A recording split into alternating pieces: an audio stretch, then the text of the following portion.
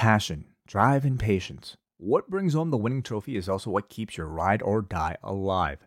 eBay Motors has everything you need to maintain your vehicle and level it up to peak performance. From superchargers, roof racks, exhaust kits, LED lights, and more, whether you're into speed, power, or style, eBay Motors has you covered.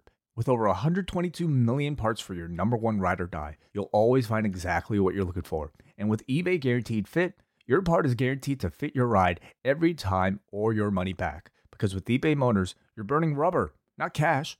With all the parts you need at the prices you want, it's easy to turn your car into the MVP and bring home that win. Keep your ride or die alive at ebaymotors.com.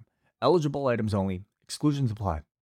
BetMGM has an unreal deal for sports fans in Virginia. Turn $5 into $150 instantly when you place your first wager at BetMGM. Simply download the BetMGM app and sign up using code Champion150. Then, place a $5 wager on any sport. You'll receive $150 in bonus bets, regardless of your wager's outcome. And if you think the fun stops there, the King of Sportsbooks has plenty of surprises in store. Check out daily promotions, same-game parlays, live bets, and so much more. Download the app in Virginia today and get $150 in bonus bets instantly from your first wager. Only at BetMGM. BetMGM and GameSense remind you to play responsibly. See BetMGM.com for terms. 21 plus only. Virginia only. New customer offer. Subject to eligibility requirements. Rewards are non-withdrawable bonus bets that expire in 7 days. Please gamble responsibly. Gambling problem? Call 1-800-GAMBLER. Promotional offer not available in Washington, D.C.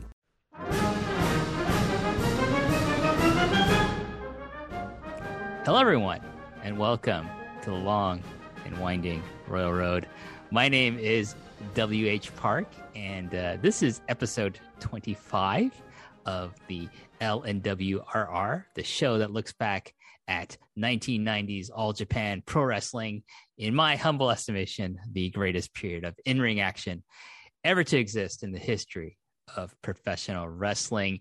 And today we're going to look at a very special match between two of the most important people in the history of All Japan Pro Wrestling, and that would be Mitsuharu Misawa taking on Toshiaki Kawada for the first time ever for the Triple Crown. So joining me on today's review is someone who doesn't normally talk about professional wrestling here at Post Wrestling. They usually talk about mixed martial arts, usually the UFC and other promotions, including I think the Pillow Fight League. And that would be Eric Marcotte. Eric, how are you? I'm doing absolutely fantastic, wonderful, fabulous even. Good to be here, WH. Yes. So just for the sake of transparency, I think that's the word I'm looking for. This is our second attempt at recording this. Because for some, on my end at least, I was having some difficulty hearing Eric. Don't know if it's because of me or because of him. Who knows? But I had to stop the recording and restart it. So this is our second attempt at doing this show. And hopefully we will have no issues. That's why Eric's kind of laughing there. But there's a lost 50 minutes out there. And listen, WH and I can both say that was the greatest 50 minutes that have ever been recorded. There is some stuff on that thing, that lost audio that's in the ether now, that people, when they heard, if they ever heard it, would be getting out the torches and the pitchforks, looking for me, probably.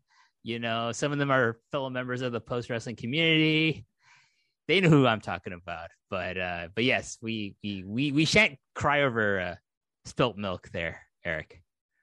A few tears might be shed, but not too much, because we still have a tremendous match to talk about here.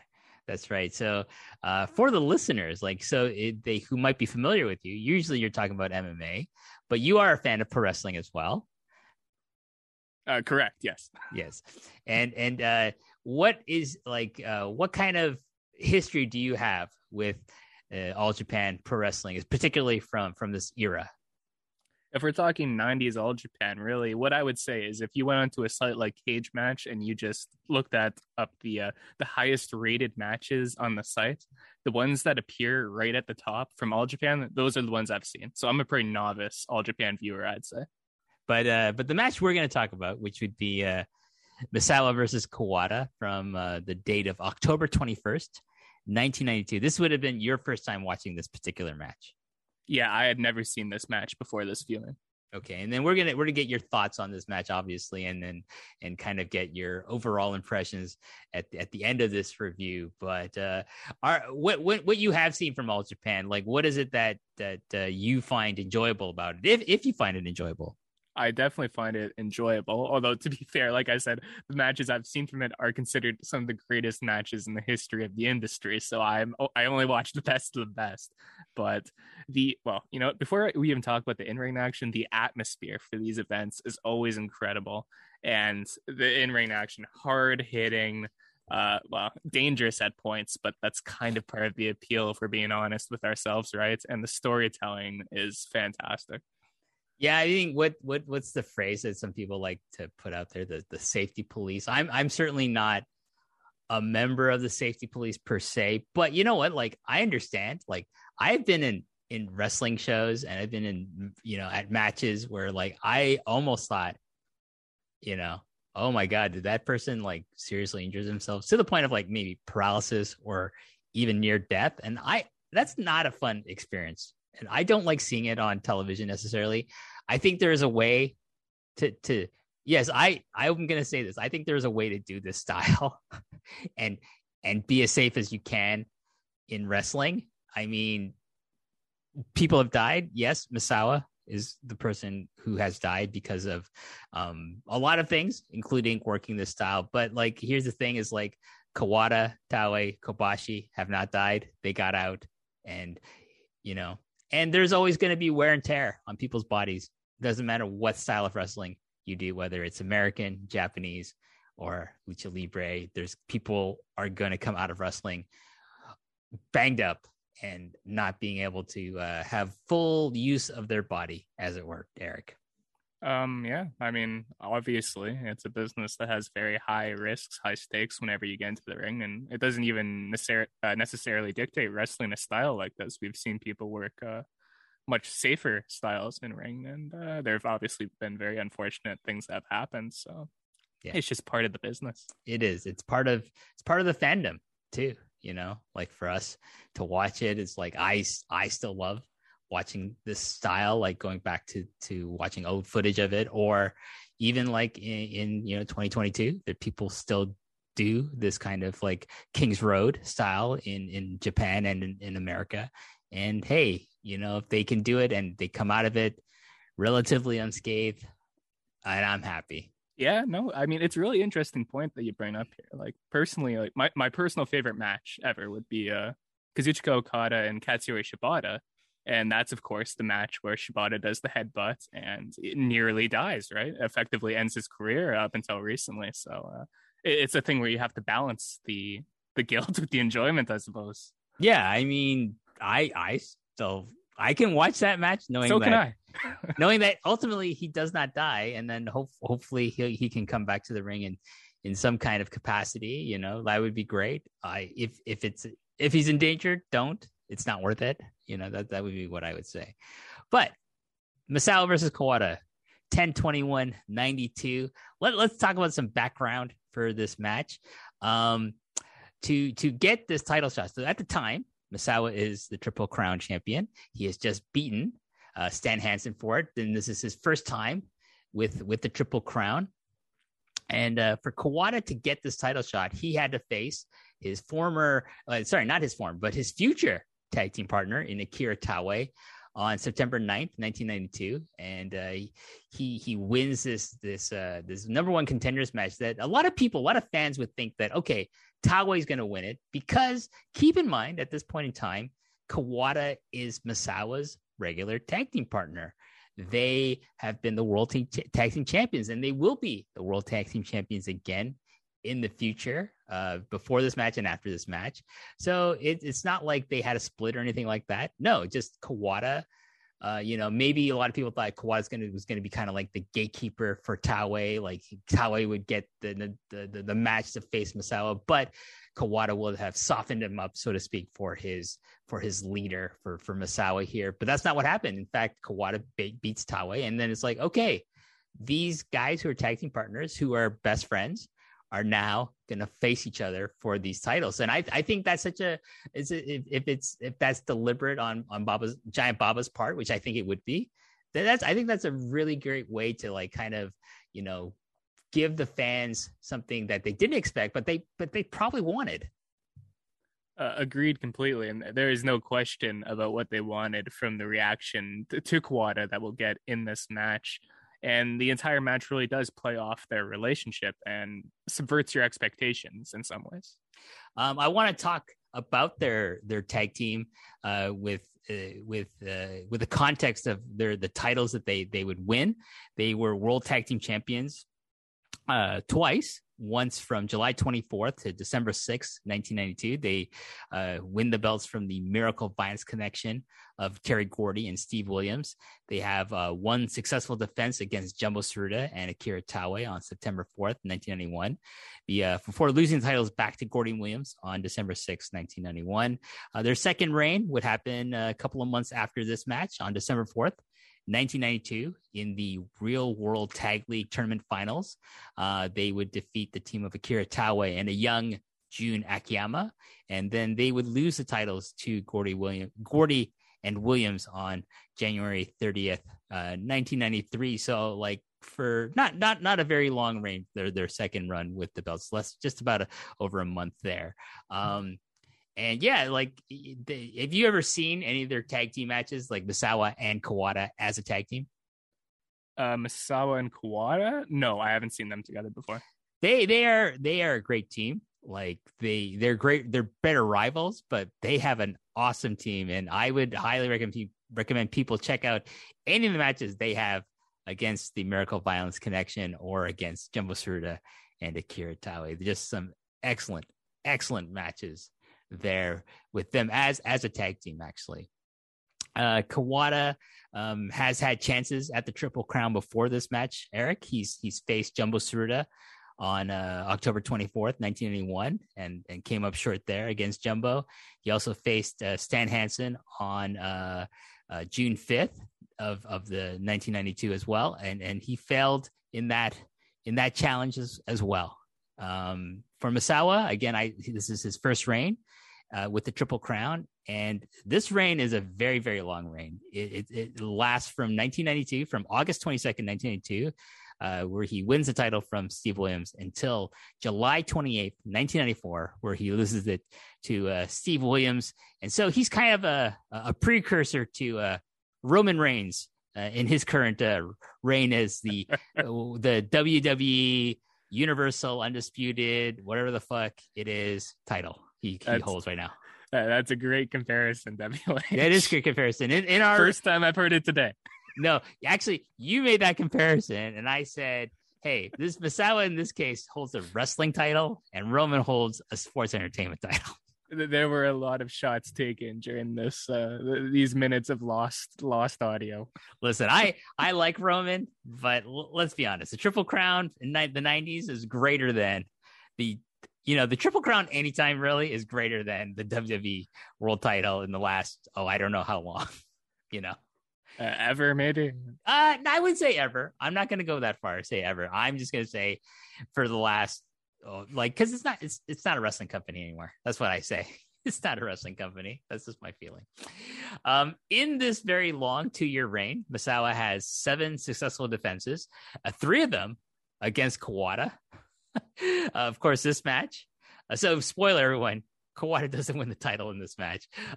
Also on July 29th in 1993 and on June 3rd, 1994, which is probably their most famous match and the one people allowed the most over any other match. And I said in our original conversation, Eric, that maybe I will do these matches in as part of kind of a mini series over the course of maybe the next year or so, just to with different people, just to have a kind of the Kawada Misawa series of the first title reign. And in response, I said that was a very good idea, and yes. I maintain that opinion. There you go. And when the match starts, I think it was really interesting to note that the announcers declare this a quote unquote dream match because of the fact that Misawa and Kawada, like I said, have been allies, and they've been tag team partners for over 2 years now in Super Generation Army.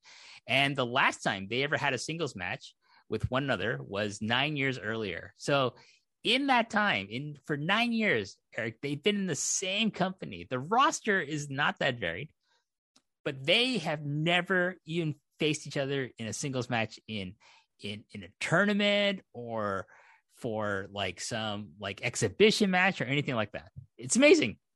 Absolutely remarkable being able to keep guys away from each other for so long, especially given the prevalence of things like tournaments like you mentioned and whatnot, that you wouldn't be planning this 9 years ahead. Obviously they were 9 years before this match. I didn't sit down and say, oh, let's keep these guys apart for 9 years and build up to this match. Now a lot of coincidence plays into that, and couple that with smart booking, and it leads to a really big match like we had here.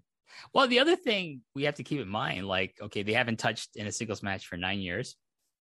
They've been partners for the last 2 years, but also we have to take into account like their own like personal history with one another. Like it goes beyond wrestling. So keep in mind, Misawa and Kawada attended the same high school, with Misawa being ahead by 1 year and thus being the senior or senpai in their relationship. This is mirrored also in their professional wrestling careers, as Misawa starts his training in the All Japan Dojo 1 year earlier and before Kawada, and is always ahead of Kawada by about 1 year. And this translates to when they make their debuts. Misawa goes on excursion before Kawada, and Misawa comes back before Kawada. Baba, promotes him and elevates Misawa before he does with Kawada. But at the same time, you have to keep in mind that Kawada's progression as a professional wrestler is probably, I'd say, the same as Misawa. Like he's getting as good as Misawa is, and wrestling at a level, maybe not on a star level, but on in-ring level. Like it's very, very close. Like maybe Misawa is just a little bit better, like objectively in the ring, but Kawada is pretty fucking awesome in his own right as well. And that real life relationship and progression kind of plays itself out throughout their rivalry in the 90s as well, you can say. Yeah. And to put also like another kind of like layer on top of this rivalry that they will eventually that will eventually blossom throughout the 1990s after this match, is that, for Misawa, when he's a young wrestler, he's put under the mentorship of, the ace of the company at the time, who is Jumbo Tsuruta. And Kawada is then placed under the mentorship of Jumbo's main rival and the lead, like kind of the 1B to Jumbo's 1A, and that's Genichiro Tenryu. So like Kawada and Misawa's mentors are rivals with one another, and this is kind of revisited to Misawa and Kawada. And it's also interesting because the relationship with Tsuruta and Tenryu is very similar. They were tag team partners. They split. They became rivals. They would feud over the Triple Crown many times. So it's a really interesting how this kind of is a kind of a legacy feud almost. Yep, it plays out very similarly, you can suppose. I don't know what you would call that. It's not a coincidence. It's I've lost the word for it right now. My apologies. Well, when it comes back to you, Eric, you can when it comes just chime back in. To me. Chime in in the original audio, lost for all. I don't even think you said anything about that in the show. I don't know either. It's just using that as an excuse. But yeah, actually, this is a very like common formula that a lot of like Japanese promotions like to use to build like kind of generational rivalries with people. So like, you see it in Jumbo versus Tenryu. Then it's visited again with Misawa and Kawada. And then I would say famously in like New Japan, like most recent New Japan would be like kind of this, a similar thing was done with Hiroshi Tanahashi and Shinsuke Nakamura, where they were first like, paired together as a tag team. They were IWGP Tag Team Champions. Then they split, and then they became eternal rivals with one another. They're generating so many classic matches between them for primarily for the IWGP world title or for maybe like a spot to advance in the G1 climax or something like that. But it's not an uncommon thing to see this kind of like formula play out in any type of Japanese wrestling promotion. I mean, it's a very like easy to tell story, especially when it's playing off real life relationships as it does in the match that we're about to talk about. Yes, that's correct. So let's talk about the match. Let's quickly go through some details of where this match took place. It emanated from the Nippon Budokan, one of my favorite buildings to have ever watched wrestling in, from October 21st, 1992. This is the last show of All Japan's 20th anniversary Giant Series tour. And the attendance is listed as 16,300 people. And Eric, in our original audio, we both commented that we can believe that this attendance figure is probably true. It's probably not a worked attendance figure because, All Japan was actually selling out Budokan Hall on a regular basis starting from about this time period. And this crowd, like just from the audio alone, like it is like unbelievable how loud this crowd is. It definitely sounded like there were over 16,000 people in there. And you know what? In our original audio, I went over the card, the results. I'm not going to do that just to save time. But if you want, you can go to Cage Match, the site that Eric referenced, a great site, a great resource for any wrestling fan. And you can look up October 21st, 1992, All Japan Pro Wrestling, and you can find the results of this card. But I will say this: we were especially impressed with the semi-main event of Andre the Giant, Jumbo Tsuruta, and Terry Gordy taking on the team of Dory Funk Jr., Giant Baba, and Stan Hansen. A match that lasted just under 15 minutes, and I can't even imagine what 5 minutes of that would look like. I'm sure it was an absolute classic in 1992.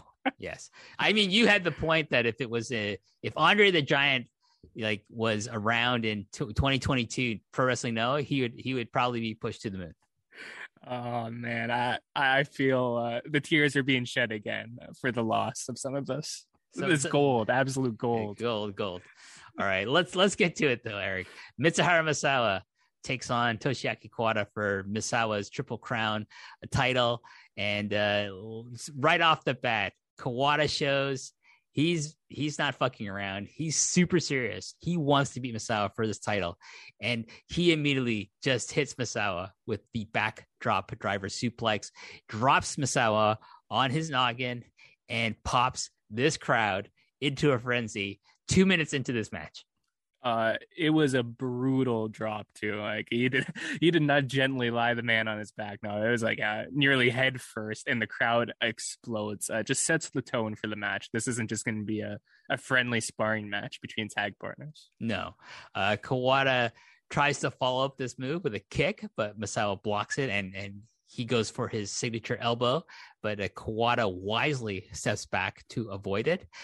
They lock up again, and Kawada grabs Misawa's left arm, which I should note is not his dominant arm. It's not the one he throws elbows with. It's not the one with the elbow pad on it. And he goes for an armbar takedown.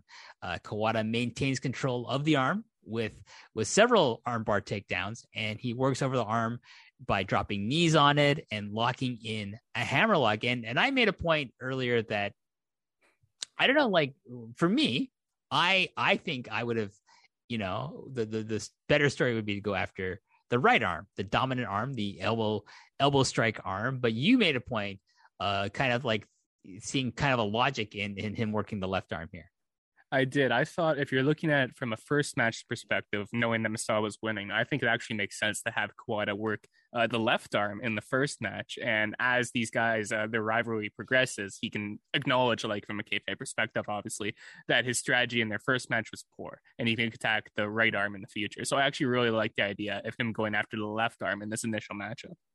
Misawa gets out of the hammerlock, but Kawada quickly regains control of Misawa with a drop toe hold. And then from this drop toe hold, he decides to kick Misawa in the back really stiffly, and this pisses off Misawa.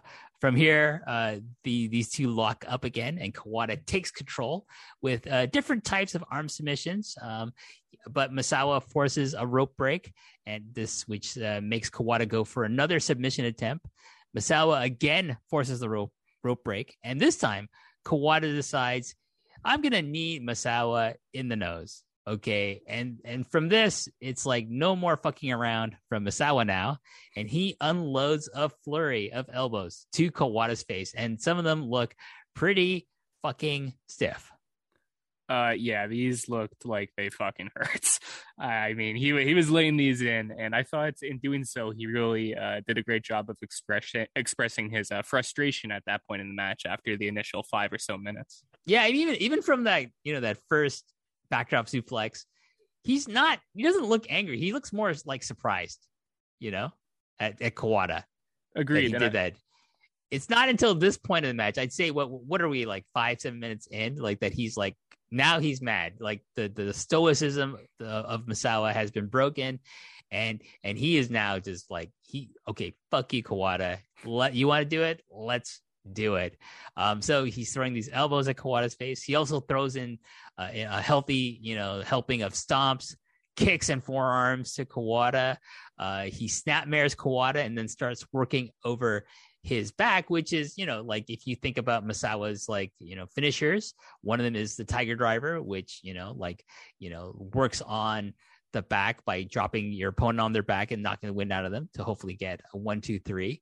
From here, there are several attempts at escape from Kawada until he finally succeeds by doing a jumping double back kick to Misawa. And originally we talked about like for a man Kawada's size, he's like, I don't know, like listed about like 250, 260, but I maybe realistically more like 240 to 250. But even at 240, this man is a big dude, and he's able to do like some pretty impressive like jumping types of kicks in his matches. Like, honestly, both of these men, when you look at their physiques, their size, they will blow you away in terms of their athleticism that they display really in all of their matches. And also we have to talk about the cardio these guys have. It's pretty amazing. Like, absolutely ridiculous, the things that they do. And these are long matches. These are almost always long matches. And the pace that they keep throughout the vast majority of them is remarkable.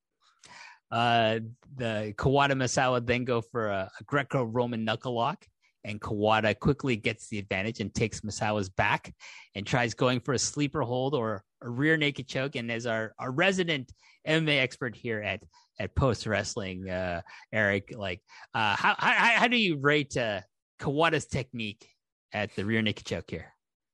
So what I said in our initial thing, and I'll kind of repeat here, is it's really hard to make a lot of these. So as you brought up, in the 90s, you can see a lot more MMA or jiu-jitsu styled submission grappling getting worked into professional wrestling now that a more mainstream audience were aware of how this stuff really looks. And honestly, it's tough to make a lot of it look good. The thing that I specify triangle chokes in professional wrestling, 95% of them are fucking awful. But it is important to acknowledge when these guys are actually doing good work. And I thought the grappling was pretty good throughout this match. Are you trying to insinuate that the Undertaker's Gogoplata does not look good? It's not the worst one, I'll give him that, but it could use some work. Back to this match. Misawa rolls to the ropes, and both men then start trading kicks with one another, with Misawa surprising everyone by landing a couple of really stiff kicks to Kawada's back. So kind of taking a page out of Kawada's playbook here. He follows up with elbows to Kawada's back and then does a monkey flip. All this is just working over Kawada's back, and it's a really smart strategy that he pretty much sticks to throughout the middle portion of this match, Eric. Yeah, he does. And let me tell you, some of these strikes are absolutely brutal. Like, they made me cringe, especially the ones that really got me were the standing elbows to the spine. These looked fucking painful. It's I mean, the story is he calloused his elbow to the point where it's like made of stone. I can buy that. That was the story that they would put through commentary usually. I buy it. I don't know how true that is. Kobashi, one of his legit training techniques would be to like do lariats and chops to like a street lamp.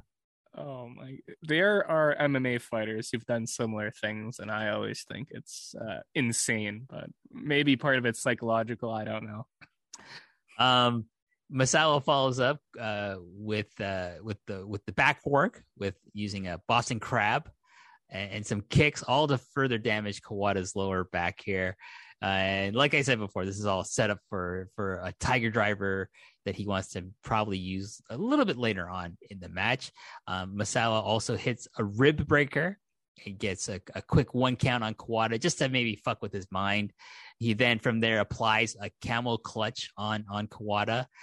He follows up with more elbow strikes on Kawada's back and kind of moves into this kind of a weird looking like modified single leg crab where I don't think he really gets a really good hold of his leg. So it looks kind of weak in my opinion. Positioning was a bit off on that one. I agree. Kawada gets to the ropes. Misawa hits a vertical suplex and goes back to sticking a knee into Kawada's back. And I kind of made this note here, Eric, that this is all really smart on Misawa's part, if a little uninspiring for me. Like I was kind of like, okay, it's not bad. I just don't find it like that exciting because I just feel it's like, okay, he's just doing kind of the same thing, but just a little bit differently each time. But it's not, to me, super exciting, this kind of control segment from Misawa. I understand that. I feel like I personally don't mind a slow pace as long as it eventually picks up and there's a story being told. And that's kind of where I felt personally on this one as well. But I've heard that a lot, like especially if we want to relate it to a modern day performer, I feel like that's a criticism that Kazuchika Okada gets a lot. And maybe it's fair. Yeah, I mean, like they will have like, I'm thinking about this match in a context of the other matches they would have against one another, and which are the pace is different in future matchups than it is in this one, especially for this middle portion because it does pick up. It does, yeah. But back to the match, Kawada gets back to the ropes and Misawa goes to Irish whip him, but Kawada reverses it on him and Kawada hits this beautiful spinning kick to Misawa's face, which gets him a 2 count on Misawa. But again, going back to like how agile Kawada is, like this thing is just back kick, the spinning back kick, the precision, the height at which he gets his leg up to hit Misawa in the face, just absolutely beautiful. And again, for a man his size, he's very, very limber. He's very, very agile.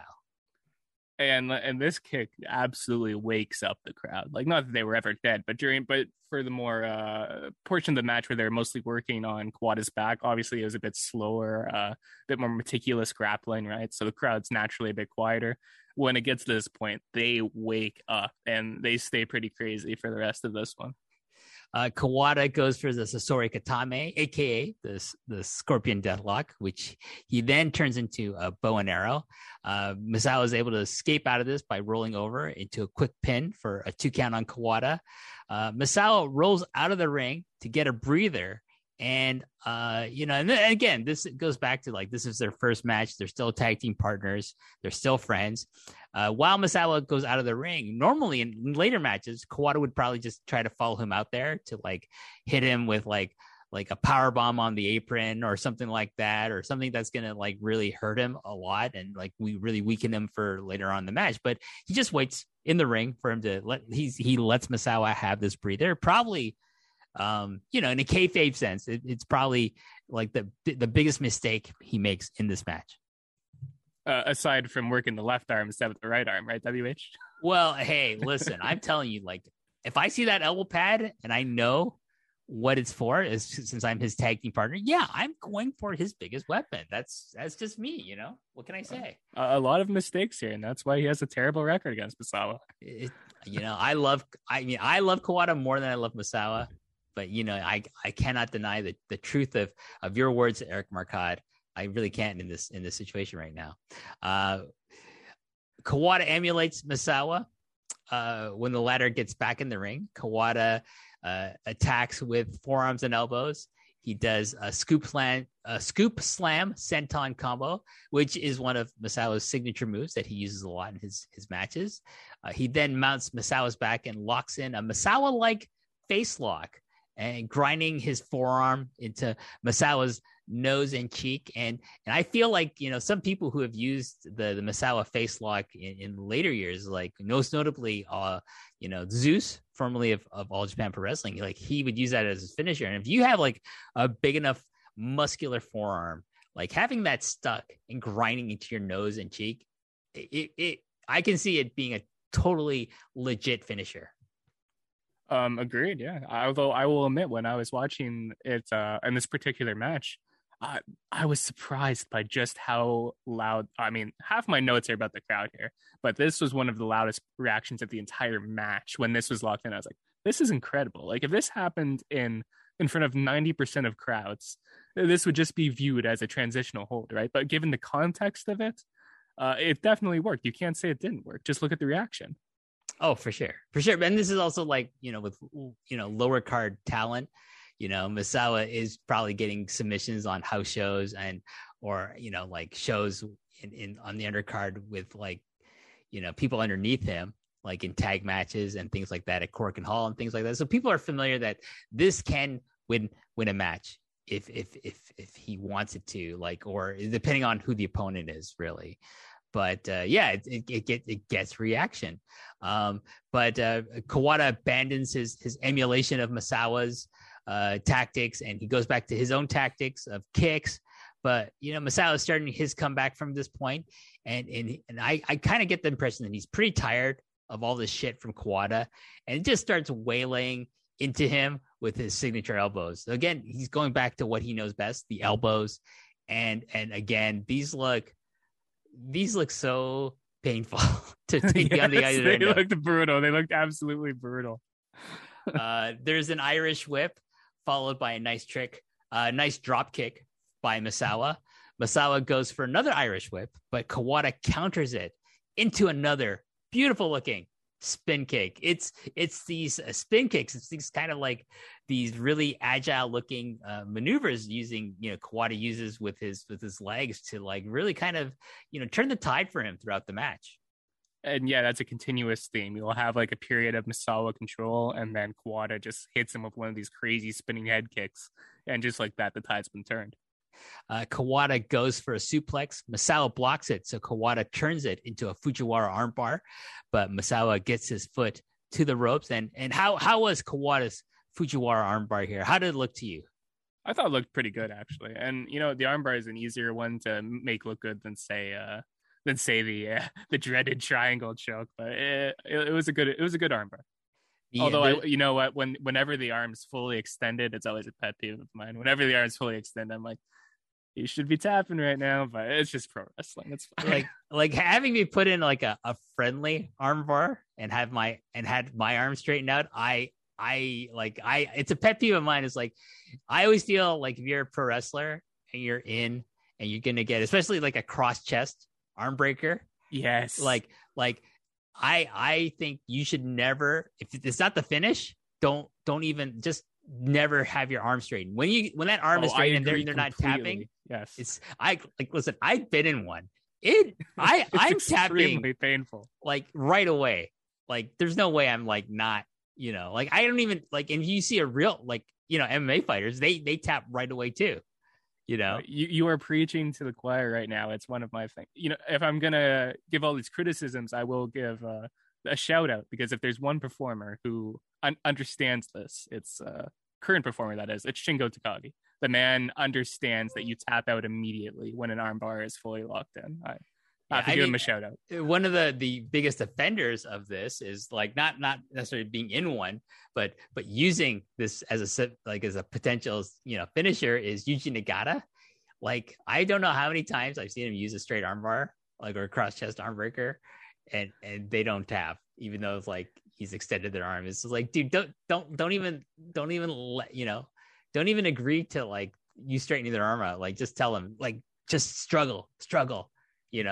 Anyway, his technique must be off. That must be it. Well, I mean, his technique is all about being full of blue justice, but maybe not for actually submitting anyone. But hey, you know what? I've seen him win matches using an armbar and stuff like that. So it's just like, then he should always win a match with an armbar. That's what I feel like. This post-wrestling podcast is brought to you by NerdWallet's Smart Money Podcast.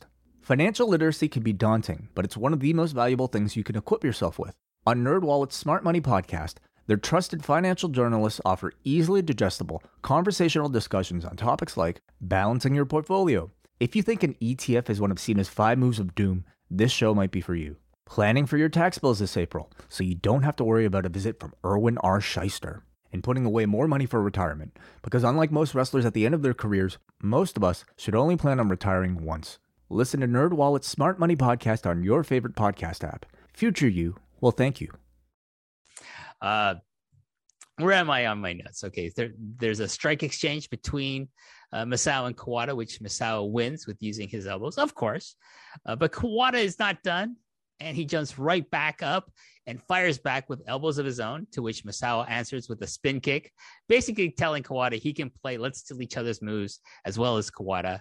And Misawa goes on a streak of moves and strikes, running elbow, then a diving elbow, then a tiger driver attempt, but Kawada counters that by charging into the corner. There's another strike exchange that ensues, and this Budokan crowd is well up for it. They are like, you can hear them like stomping their feet. They're cheering each man's names. They're clapping, and there's just a sense of electricity running throughout this building.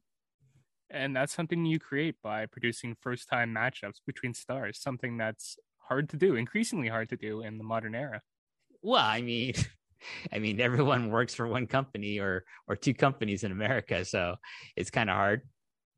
Well, even in Japan, it's if you look at rosters like the Noah, New Japan, All Japan, it feels like everyone's wrestled each other a trillion times. Yeah, I mean, and there's not to say there isn't still some matchups that they haven't touched, but just when you have smaller rosters running shows so frequently, it's natural, right? It is. I think that's why you see a plethora of like tag matches on house show cards, but it's that's, yeah, I mean, you're totally right. The point you're making is like, you create this kind of atmosphere, you create, you generate box office by giving fans like matches that they want to see, but maybe haven't got to see. And, if it's the first time doing it, then you're probably going to have a very, very good gate for that show. So. Exactly. They're going to see something that they've perhaps always wanted to see, but it's never happened before. Kawada goes for a kick to the face, but Misawa dodges it. Misawa fires back with his own jumping kicks. Kawada retaliates with a running lariat to the back of the head. This was brutal. Like, yes, it was. There's a lot of that going around. Yeah, one thing I want to say about Kawada, and this is something I made a point the last show, is that Kawada, like, it's always said, oh, he's the kick guy. He's not the kick guy. He's not, because like his offense compared to everyone else on this roster is very, very like varied. Like, he has a lot of different things that he likes to do with his strikes. Like, he does the elbows, he does the forearms, he does lariats and things like that. But like, what other people don't do as well as him are like these running, like charging kicks, what like Masahiro Chono would call his Yakuza kick. But we don't use that term for Kawada because like he's not Masahiro Chono. Like, I don't like when people refer to anyone else but Masahiro Chono doing a Yakuza kick, because no, that's his, what he calls it, and that's what like you should refer to it as. Like, this is the running high kick. That's what I just call it for Kawada. Kawada's running high kick is very unique to him, but it's not like he doesn't use not other people's, but like he'll chop, he'll lariat people, he'll use his elbows to hit people in the face as well. That's one of the things like I really like latch onto with Kawada, is that he doesn't like kind of what's the phrase I want to say? He doesn't like limit himself or just put himself in like a certain sandbox, so to speak. No, he's very versatile, and that's on display in a match like this. From here, so from this running lariat to the back of the head, Kawada goes for a pin, but Misawa kicks out at 2. Kawada then power bombs Misawa, but he tries to power bomb Misawa, but Misawa reaches the ropes. Did he get the power bomb from here? Do you remember? I may be a bit lost in my notes, but I have he gets it and there's a big near fall. But Okay, so he gets it. Misawa reaches the ropes to break the count. There are more kicks from Kawada, and then he goes for another power bomb, but Misawa blocks it, so Kawada kicks him in the face again. Yeah, there's a lot of that. Kawada finally hits another power bomb, but this time he goes for his folding power bomb, which is like one of his finishers. But Misawa just barely kicks out of it, and Budokan is just going crazy at this point. But like my criticism here, Eric, is that like, you know what, like he shouldn't have hit the folding power bomb. He shouldn't have been successful, because I think that's a move that should be protected, because he does actually, you know, the first time he ever pins Misawa in his entire career, it's using the folding power bomb. And I just feel like you gotta keep that move, like, you know, special, and like you protect it. If they were going to do it, maybe they could have done it a bit later into the match too. Maybe that would have helped as a proper near fall. I mean, going into this, I knew the match length, so that's obviously going to affect me buying it. But I see what you're saying. Kawada presses his advantage at this point with a variety of offense, including a body slam, a diving knee drop, and like these are all by the diving knee drop, by the way, is to Misawa's head. But Misawa is able to survive this. He kicks out at 2 in the pin attempt. Kawada goes for his signature stretch plum submission hold that he was inspired to take from Plum Marco, a very famous Joshi who invented this move. But Misawa is able to escape the stretch plum by reaching the ropes. Kawada goes for the stretch plum again, but Misawa throws him off. But Kawada's third time is the charm, and Kawada gets the stretch plum back on Misawa and just starts cranking on it. I love it when he, like, you know, there's a point where, you know, in a Kawada match, he gets that stretch plum on again, like not the first time he'll do it, but maybe the second or third time. And he'll just like start twisting, you know, his opponent's body, like turning him to like a kind of a human corkscrew. They milked this one to the fullest potential, having him just miss out on it a couple of times and then locking it in to this extent where he's practically twisting Misawa. They capitalized to the fullest on this submission. Yeah, Misawa's only chance is to reach the ropes, and he does, and actually both guys get out of the ring in exhaustion at this point in the match, and the crowd is going nuts for all of this. Kawada is the first to recover, and he throws Misawa back into the ring and hits him with another lariat for the 1-2. Oh, kick out.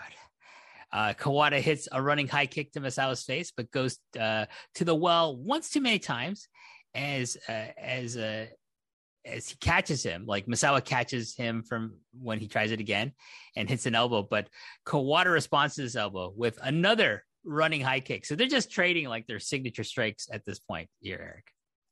They do, and it works completely. Every time he gets one of those running high kicks, or specifically the spinning wheel kick, it completely gets the audience, and it creates a momentum change in the match. When you're doing it in a more of an exchange like this, it's a bit of a different scenario, but still, I thought it was a really great part of the match. Misawa avoids losing the match by getting his foot on the ropes. Kawada's attempts a German suplex, which is countered by Misawa going for one of his own. Kawada escapes this German suplex attempt that's being tried on him, and he tries for another lariat, but Misawa ducks and is able to hit a bridging German suplex, but it's not enough to keep Kawada down for the 3. Misawa then goes for his Tiger Driver. 1, 2. Kawada barely kicks out in time. And again, like, this is something we're just going to keep on saying, Eric, until the end of this match.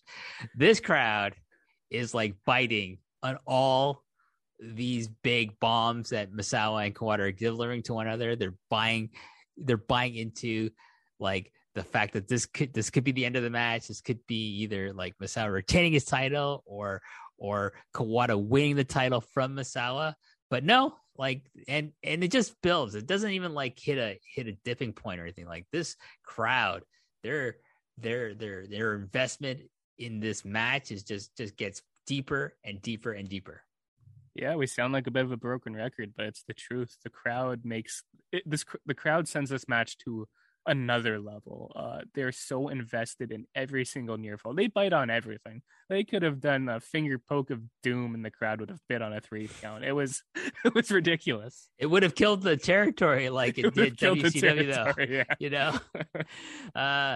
Can I just say, just as an aside, like I understand, like I follow Kevin Nash on the Twitter, and I usually agree with pretty much everything he says. But I have to say, like people who like I think are ironically like, oh, what a great man. Like I'm like he destroyed WCW. He helped destroy it, you know, with his book.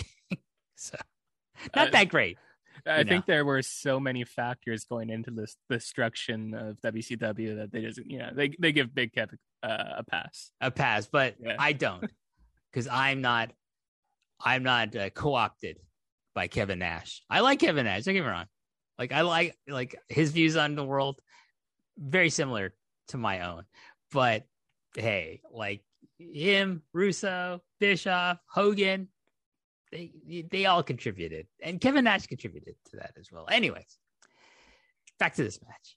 Misawa goes for his signature face lock, and Kawada is able to get himself to the ropes to escape this. Misawa, though, does maintain his control and locks in another face lock, which leads to a pin attempt, but Kawada still has some fight left in him. But Misawa won't give up his strategy, Eric, and goes for another face lock. But this time, Kawada reaches the rope yet again. And again, like, you know, like every time Misawa goes for this face lock, the crowd thinks, okay, this is it. He's going to get it this time. He's going to get Kawada to submit. But Kawada won't give in to the face lock. And it's just great stuff. It's just like, I love when people just go for the same submission hold again and again. Like, you know, with the idea that, oh, okay, this time I'm going to lock it on, and I've worn him down enough where it's going to work this time. Yeah, the accumulation of damage. They go back to these same spots, whether we're talking about their signature submissions or even the spinning head kicks and forearms. They continuously go back to these spots to increasingly bigger reactions from the crowd. It's just a testament to the storytelling of their expression throughout the match, really. But Kawada is kind of just laying on the mat here, and he's in a prone position, which makes him a perfect target for the Mitsuharu Misawa frog splash, which he hits successfully. But Kawada kicks out and rolls out of the ring, which turns out to be a bad idea for him, Eric, because Misawa does not let up on the attack and hits the ropes on the other side, and then flies through the top and middle rope and hits Kawada with this awesome looking elbow suicida. Incredible. Listen, he catches Kawada here, but Misawa smashes his right arm and right shoulder right into that guardrail. And I'm just thinking, at this point in the match, and this guy's size, it looked brutal. Like, I can't even imagine the pain that you would feel in your shoulder after doing that. Budokan Hall is chanting both for Misawa and Kawada at this point. Misawa, Kawada. It's like not like a cheesy dueling, you know, chant like you see in like modern wrestling, like, you know, or thank God we don't hear anything stupid like both these guys. I hate that fucking chant with a passion. We can jump right into like a mid-match 90s All Japan you deserve it chant. Yeah. Let me tell you something, Eric. We ever go to the same like indie show? I don't know if you would find this annoying or amusing, but I will just eviscerate the fans around me. Oh, I've heard stories.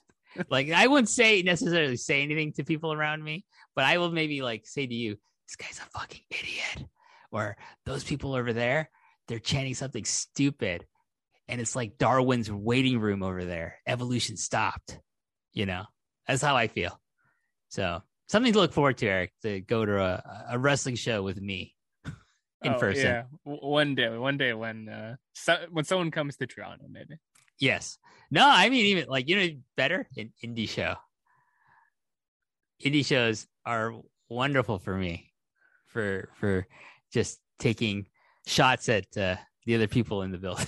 Picking apart these poor audience members who are trying to help these indie promotions thrive. You're sick. I help. I pay. I would pay. The admission. Anyways, Budokan Hall is chanting both for Misawa and Kawada at this point. Misawa presses his advantage and lands a running elbow smash for another 2 count. Misawa again tries, but for the running elbow, but Kawada is able to jump up, and he hits the Gamengiri to Misawa's face. Another amazing jumping high kick from Kawada, showing off his amazing agility, especially at this point in the match. Like, he must be fucking exhausted. Definitely. We're deep into the match at this point, and these guys are still doing some ridiculously athletic things. I mean, we said this earlier, but when you look at these guys, the athletic feats that they're capable of this deep into a match like this, it really is remarkable. Kawada hits Misawa with some kicks, and then goes for a series of more kicks, but this time to the leg, and then he attempts a dragon suplex. Misawa blocks it, but Kawada nails him with another layer to the back of the head. Poor back of Misawa's head here. Then he hits a bridging German suplex that Kawada does, by the way. Misawa kicks out of that, and then a dragon suplex from Kawada is successful this time. So this is his second attempt at trying the dragon suplex. He hits it this time, but Misawa won't stay down, and he kicks out from the pin attempt. That may have been the biggest reaction of the entire match. It was up there at the very least. The kicking out of the dragon suplex? Yeah. Well, I mean, that dragon suplex did look like it pretty much knocked Misawa out. Yeah. Kawada applies a face lock and then transitions into a sleeper with a body scissors, but Misawa is able to roll over to the ropes to break the hold. Kawada kicks Misawa's face, and that only serves to anger him. And then Misawa retaliates with more elbows. Misawa goes for a spin kick, but Kawada grabs his foot. But Misawa then kicks him in the face with his free leg. So Kawada, again, to reiterate, Misawa goes for a spin kick. Kawada catches his leg, his foot, but Misawa jumps up and then kicks Kawada in the face with the leg that is not being held by Kawada in this sequence, which is great. I thought just what a sequence, just flows so nicely. This was a great spot after that spinning head kick, mostly from Kawada, but from both men, had been such a big part of the match, done so many times to this point, that you play off that by having Misawa actually jump and kick him in the head with his other leg after Kawada catches it. This was really a smart spot.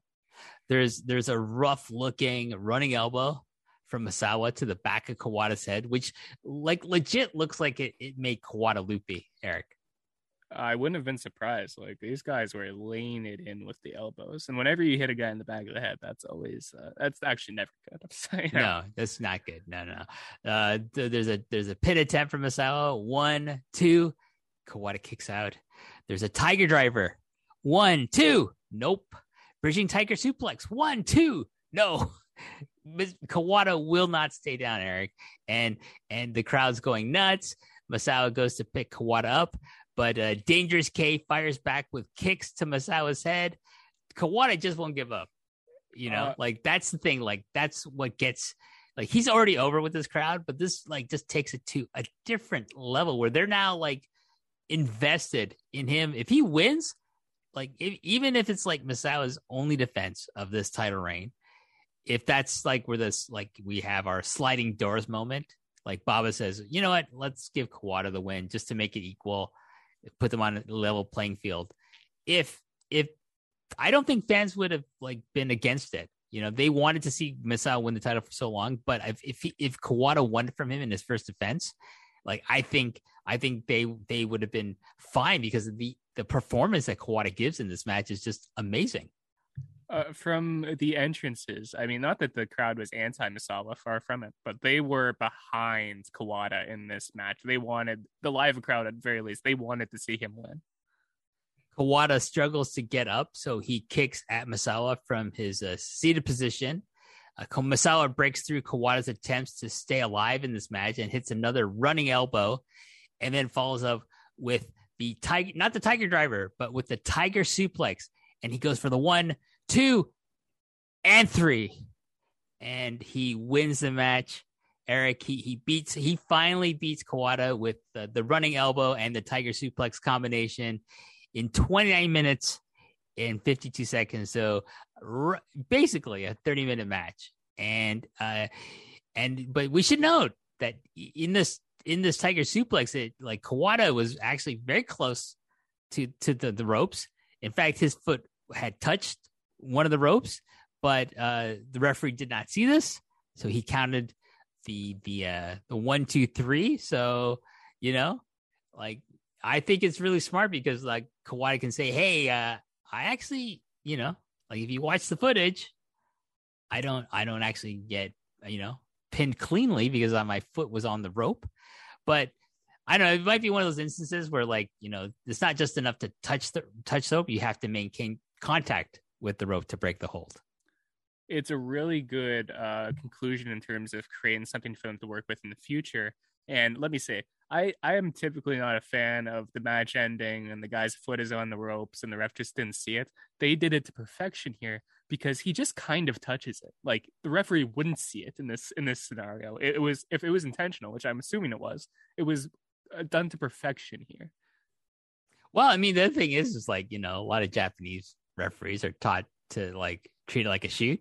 So if they don't kick out, because if he doesn't see it, if that wasn't the plan, which, maybe in the heat of the moment, the referee, Kyohei Wada, the legendary All Japan ref of this era, could have just forgot. Who knows? I don't think it was I don't think Misawa was going to lose the title in his first defense here, and I imagine, Kawada's foot being on it, the rope maybe was brought up, but I mean, they don't have another match for another year, right? I went through how many times Kawada fought for this title in this particular, the next time he faces him is for the Triple Crown is in 93. So about a year later. So maybe it doesn't really play into the match at all, Eric. Perhaps there is no immediate rematch, but regardless, if it was their intention for Kawada's foot to be under the rope here, it was done perfectly. And if it wasn't their intention, guess what? If you want to do that finish, look at the end of this match and you will see how it should be done. That's right. Exactly. Anyways, so we've reached the end of the match. Give us your quick thoughts overall on what you thought of Misawa versus Kawada from this time. All right, I'll start by just talking briefly about the finish here. I thought the finishing sequence was a fantastic storytelling because you had Kawada, who he's getting his ass kicked throughout the majority of the last 5 minutes. It's near fall for Misawa after near fall for Misawa, and Kawada's just staying alive, right? And near the very end of the match, he's on his back, and he actually creates a moment for himself by kicking off of his back, kicking Misawa over and over and over again. And Misawa's kind of hurt, but he's so hurt himself, he can't get back to his feet. And that allows Misawa to hit that big forearm before the ending. And I thought that was just a tremendous finish. The part where he crumbles, right? Yeah. It was I don't know if I've seen that finish done before, quite like that. And yeah, it's one of the parts that stuck out for me the most because I thought it was just great storytelling at the end. I love it when it's you don't know if it's it's part of the match or if it's a shoot, right? Like maybe he's legit cannot get up because he's so exhausted and he's so taking so much legit damage throughout this match from Misawa that he's I can't stand up actually now. You know what? That wouldn't shock me either. But the thing with Kawada is that he is so famous for for being such an amazing seller, especially with what they call delayed selling, where he'll get hit with a move, he'll be fine for 1 or 2 seconds, maybe he get to hit his own move, but then he's it catches up to him and he just starts selling it. Then I just think he's a master of that, and so I can totally see it being it was on purpose and he's fine, relatively speaking. And it's just another reason why I love Kawada so much as a wrestler. Any other thoughts? The other big note I had here throughout the match is I thought that Misawa's storytelling with his expressions, with his body language, really from the opening bell until the end, was really encapsulating throughout the match. I mean, you can sense his frustrations building at Kawada's aggression early on, and how that frustration eventually couples with exhaustion towards the end of the match as Kawada keeps kicking out, and he's really selling it with his expression, with his body language when he's trying to get more aggressive, when he's just trying to put him away. I thought he did an amazing job here. Yeah. Yeah, great points. And for me, I if I was giving this a 5-star, match rating, using that scale of 5 stars, I would give this like a 4.25. Not, a great match. I do think this is a great match. I don't think it's as great as what it's going to become, this rivalry, but this is really great. I will say, again, to reiterate, the middle portion, I do feel drags a little, where Kawada is working over the non-dominant arm, and Misawa is working on Kawada's back. But it does play into later on in the match, but my God, that the last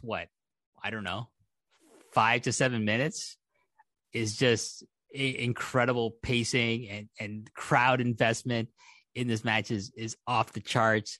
And I think in context, this match really can be appreciated as the prelude to what the next 8 years or so between Misawa and Kawada will end up looking like in the ring. If I were to give it a star rating, I'd probably go with a 4.5. The only thing that really held it back for me was, like I said, I don't mind a slower pace, but if you're going to spend nearly 15 minutes working the left arm of Misawa, I would want that to impact the story a bit more throughout the final 10 minutes. And it was kind of a non-factor towards the end of the match. So yeah, that'd be my which is criticism. Weird because both these guys are really good for putting that extra detail in their psychology. So the fact that again, I didn't necessarily bring this up, so I'm glad you did, is that it doesn't really play into anything. It doesn't really factor into not necessarily the finish, but into the later parts of this match as far as the storytelling goes. So I was again why even bother doing that stuff? Exactly. If you're going to spend so much time on it and it doesn't factor into the end stretch, then it makes it seem more like you're just kind of filling time for the sake of filling time, right? That's right. I think so. Well, anyways, any other thoughts before we move on and then kind of get to the closing stretch of this particular episode, Eric? No, I think that's all I had to say. This was a really, really great match, great storytelling, and most of all, one last time, a great crowd. A great crowd. So cannot wait for crowds to be like this again in the future. I wonder between our 2 recordings of this podcast, how many times we said great crowd or this crowd reacted. Or... You know what? I don't think in our first attempt at this, I don't think we got to the point where we were really praising crowd that much. So maybe it was all good. It was all meant to be that we have this attempt to just put the crowd over as much as we put over both Misawa and Kawada in this match. So with that being said, let's wrap it up here. And Eric, where can people find more of your fine work if they enjoy listening to you talk about Misawa versus Kawada with me? All my written work and podcast appearances can be found at postwrestling.com. If you want to follow me on Twitter, it'd be Eric Marcotte 705. And finally, if you just want to talk to me and various other post personalities, the post community at large, head to postwrestling.com/Discord. We have a pretty large, thriving community there. You can talk about wrestling, you can talk about MMA, you can talk about whatever you want, really. So pop in and say hi. I myself do not do Discord at all. I don't have the time. I feel I spend too much time as it is on social media. So but I have heard good things about the post wrestling Discord.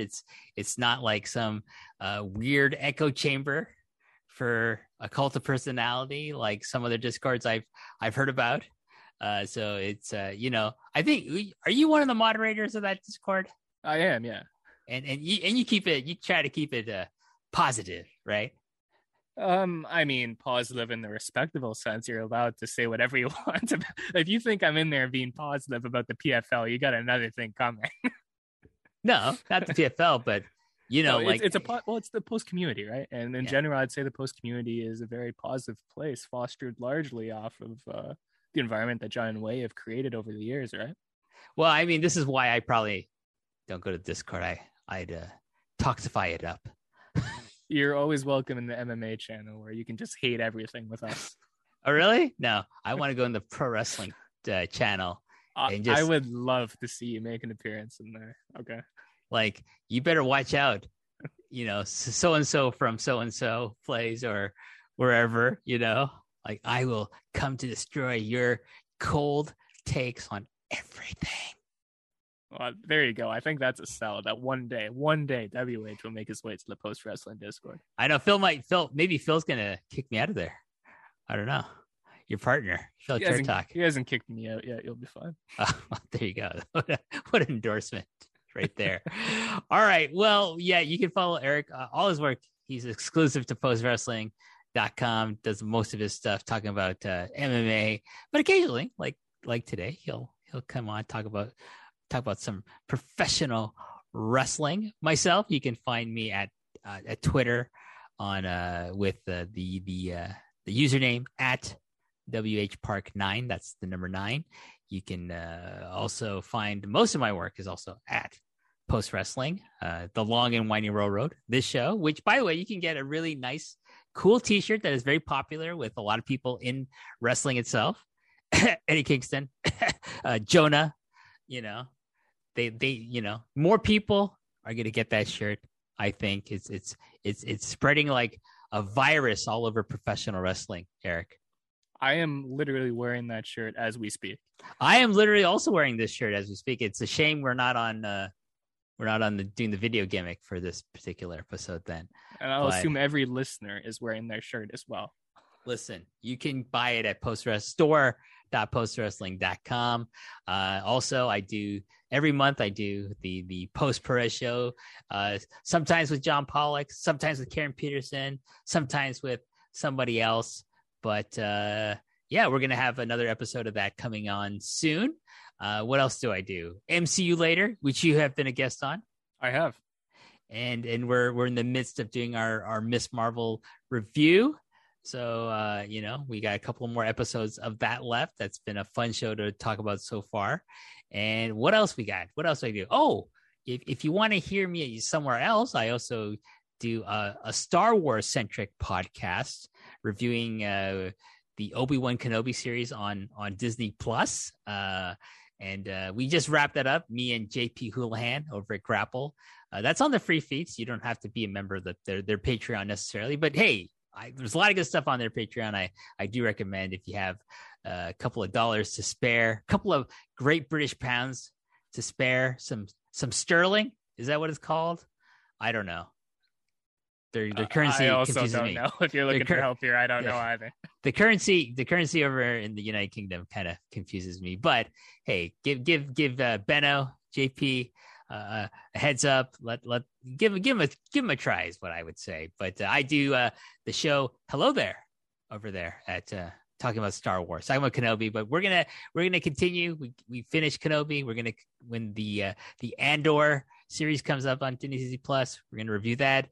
JP might start watching Star Wars Rebels, and we'll do maybe season recaps of those. Who knows? There's a lot of, if you want to hear me talk about Star Wars, that's the place to go. Did you know, Eric, I kind of half jokingly pitched doing a Star Wars podcast with Way. This is the way, right? This is the way. I've told you this story. I listened to your podcast, WH. I know all the stories. Oh, you listened to Hello There? Of course. Did you like when I eviscerated episode 5? I haven't seen the episode 5, so I just agreed with you. So WH knows. Oh, but you listened to the review of it, but you haven't watched the episode? Even if I don't watch a show, I'll usually listen to the review of anything on the feed. You can just skip episode 5 because it sucks. There you go. It is some terrible writing. Anyways, this show's gone on too long. But hey, everyone, Post Perez, Long and Winding Royal Road. There are t-shirts for both shows. Store.postwrestling.com. Go check it out. They're both excellent designs. MCU later. You know, we are thinking about a t-shirt for that show. Like, you know, I haven't heard too much. Maybe I'm going to bring it up with Wei tomorrow when we record MCU later. But keep your eye out for that on store.postwrestling.com. Hello there over Grapple Spotlight. And yeah, I don't know, Eric, you know, thanks for coming on, by the way. Yeah, no, of course. We practically did 2 podcasts today. I say that's good work. Listen, you know who's going to be the most upset about the lost audio is John Cena. Oh yeah, because the amount of about him for a while, the amount of praise you and I both heaped on him, he's just going to be sad that he's never going to hear us saying so many nice things about him. That's true. Sorry, Cena. Maybe next time.